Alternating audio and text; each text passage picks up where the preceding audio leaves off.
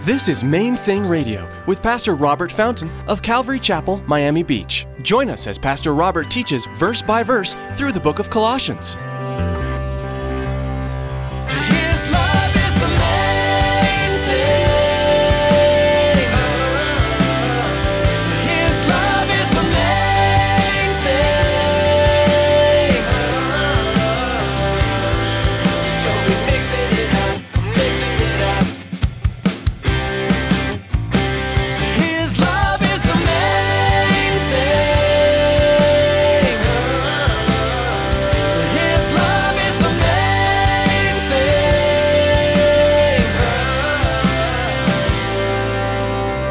And after an hour,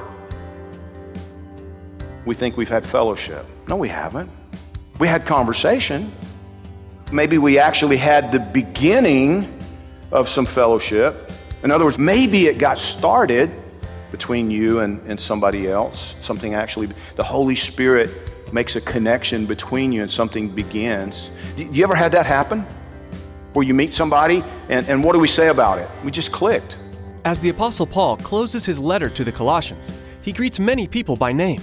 Pastor Robert teaches that Paul's friendships and intimacy with others proves how powerful and important true fellowship is. Pastor Robert also points out that fellowship takes time and effort and cannot be developed solely on a Sunday morning. Stick around after today's message from Pastor Robert. I have quite a bit of information I'd like to share with you: our web address, podcast subscription information, and our contact information. Now, here's Pastor Robert with part 1 of today's message in the book of Colossians. His love is the main thing.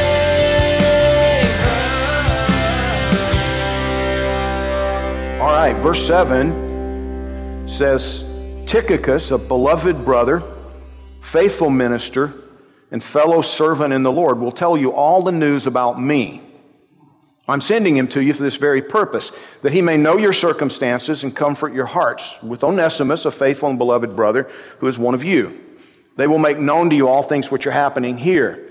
Aristarchus, my fellow prisoner, greets you, with Mark, the cousin of Barnabas, about whom you received instructions. If he comes to you, welcome him.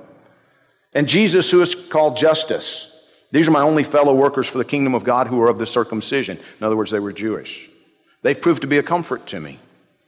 Epaphras, who is one of you, a bondservant of Christ, greets you, always laboring fervently for you in prayers, that you may stand perfect and complete in all the will of God. For I bear him witness that he has a great zeal for you, and those who are in Laodicea and those in Hierapolis. Now, listen, just a brief little footnote. Apparently, Epaphras was their pastor. That's what's generally believed to be the case. It was quite possible that he had been sent out, from Paul's ministry and had started the work there in that region. Those three churches, it'd be kind of like saying Miami, Hialeah, and Coral Gables. They were all fairly close together, but again, there was some distance. You're not dealing with the kind of metropolis that we have down here, a megalopolis, I guess they're calling it now, with Dade, Broward, and Palm Beach and everything. But instead, you had these little or large cities that most of the time in that era would have been walled cities with a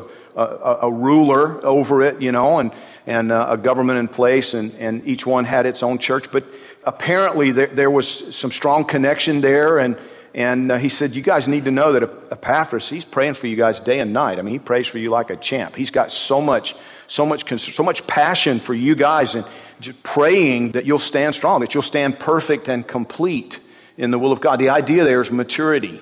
That Paul's saying the cry of his heart is that you would grow up in Jesus, that you would become good, solid, mature Christians. And then he goes on in verse 14 and he mentions a few other people. Luke, the beloved physician, and Demas greet you. Greet the brethren who are in Laodicea, and Nymphas and the church that's in his house. Now, when this epistle is read among you, see that it's also read in the church of the Laodiceans, and that you likewise read the epistle from Laodicea. And say to Archippus, take heed to the ministry which you've received in the Lord, that you may fulfill it. It seems almost like a little public rebuke there, right? It's like, and listen, tell this guy to wake up and get busy. And then he finishes up in verse 18, this salutation by my own hand.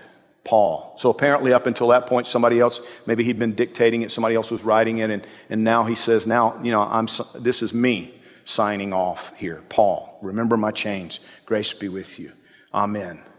As I read through this is one of those passages, if I can just be really transparent with you, when I go through a book, I'm looking for subject matter that's going to be applicable, as we walk through it. I want to deal with every bit of it. I don't want to leave anything out, and I want to present it to you in context. So sometimes that means taking 2 or 3 verses because, it focuses on something, or sometimes it means taking a larger section. And then you get to the end of the book, and it's basically just Paul saying goodbye, right? He's telling them who's there with them and this kind of thing.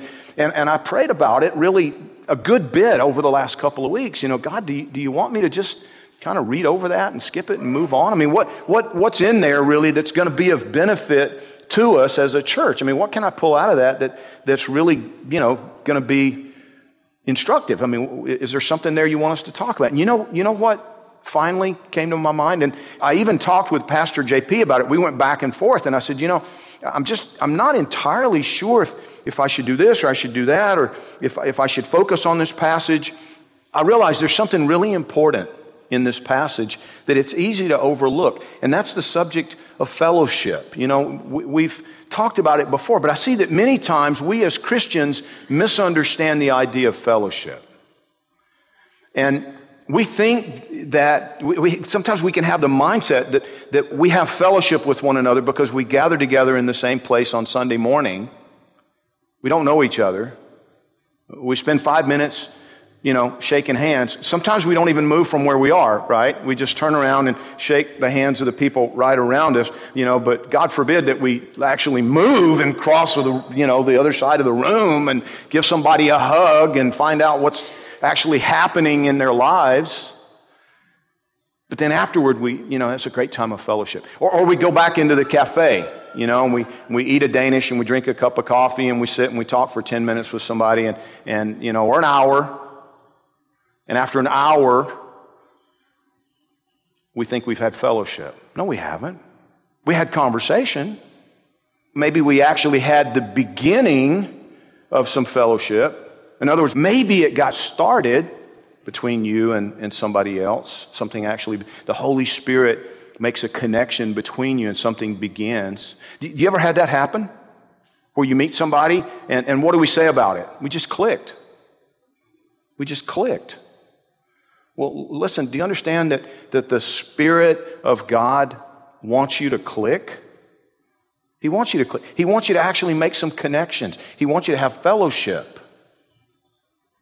Paul mentions 9 different people in this passage, and he commends several of them for their faithfulness, their enthusiasm, and their love. At least one of them, he says, was a prisoner with him. What was his name? Aristarchus, my fellow prisoner. He was there, apparently, like Paul, in chains, and a believer. We don't know if Paul led him to the Lord, or we're not sure what happened there. But then there are 2 or 3, listen to this, 2 or 3 of them that Paul has sent them on a journey of roughly 1,000 miles to deliver a letter. Now, I don't know about you, but for me, that's striking. Every year, I make the trip, pretty much every year, I make the trip up toward Washington, D.C. As a chaplain, I go up, I spend a couple of weeks, and it's roughly 1,000 miles. It's just a tiny bit over 1,000 miles. So it's roughly the same trip that he's asking them to make. But here's the thing. This year, I did it by train, actually. I went overnight. I put my car on the train. I had a sleeping compartment. It was great. Thoroughly enjoyed it. So much fun. A lot better than driving, and when my back got sore, I could just shift around, I could kick back, I could, let the bed, lay the bed down and take a nap or whatever. It was great. But even driving is not so bad. I enjoy driving. Driving 1,000 miles is a bit much, so I usually break it up into 2 days, but driving's not so bad. But imagine walking 1,000 miles. Or horseback. Do you understand? Their best option was horseback. How many of you have ever ridden a camel? Would not want to ride a camel 1,000 miles. I love horseback riding. I wouldn't want to ride a horse 1,000 miles.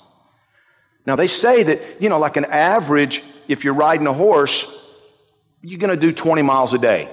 It's kind of the average, unless you're really pushing, right? So my math's not great, but 20 miles a day works out to 50 days, right? 50 days to deliver a letter on horseback through the desert? And these guys, they were like, yes, I'll go. I'll do it. No wonder he commended them. But you know what? It makes me wonder, what would he say about me?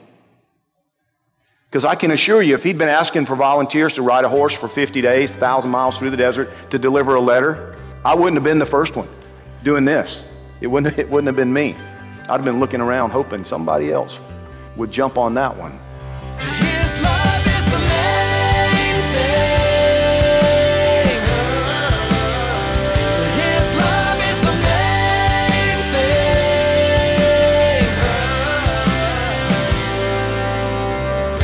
Thanks for joining us today for today's edition of Main Thing Radio with Pastor Robert Fountain.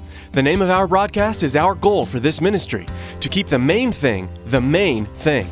Jesus Christ crucified, glorified, and honored as we study and apply His Word.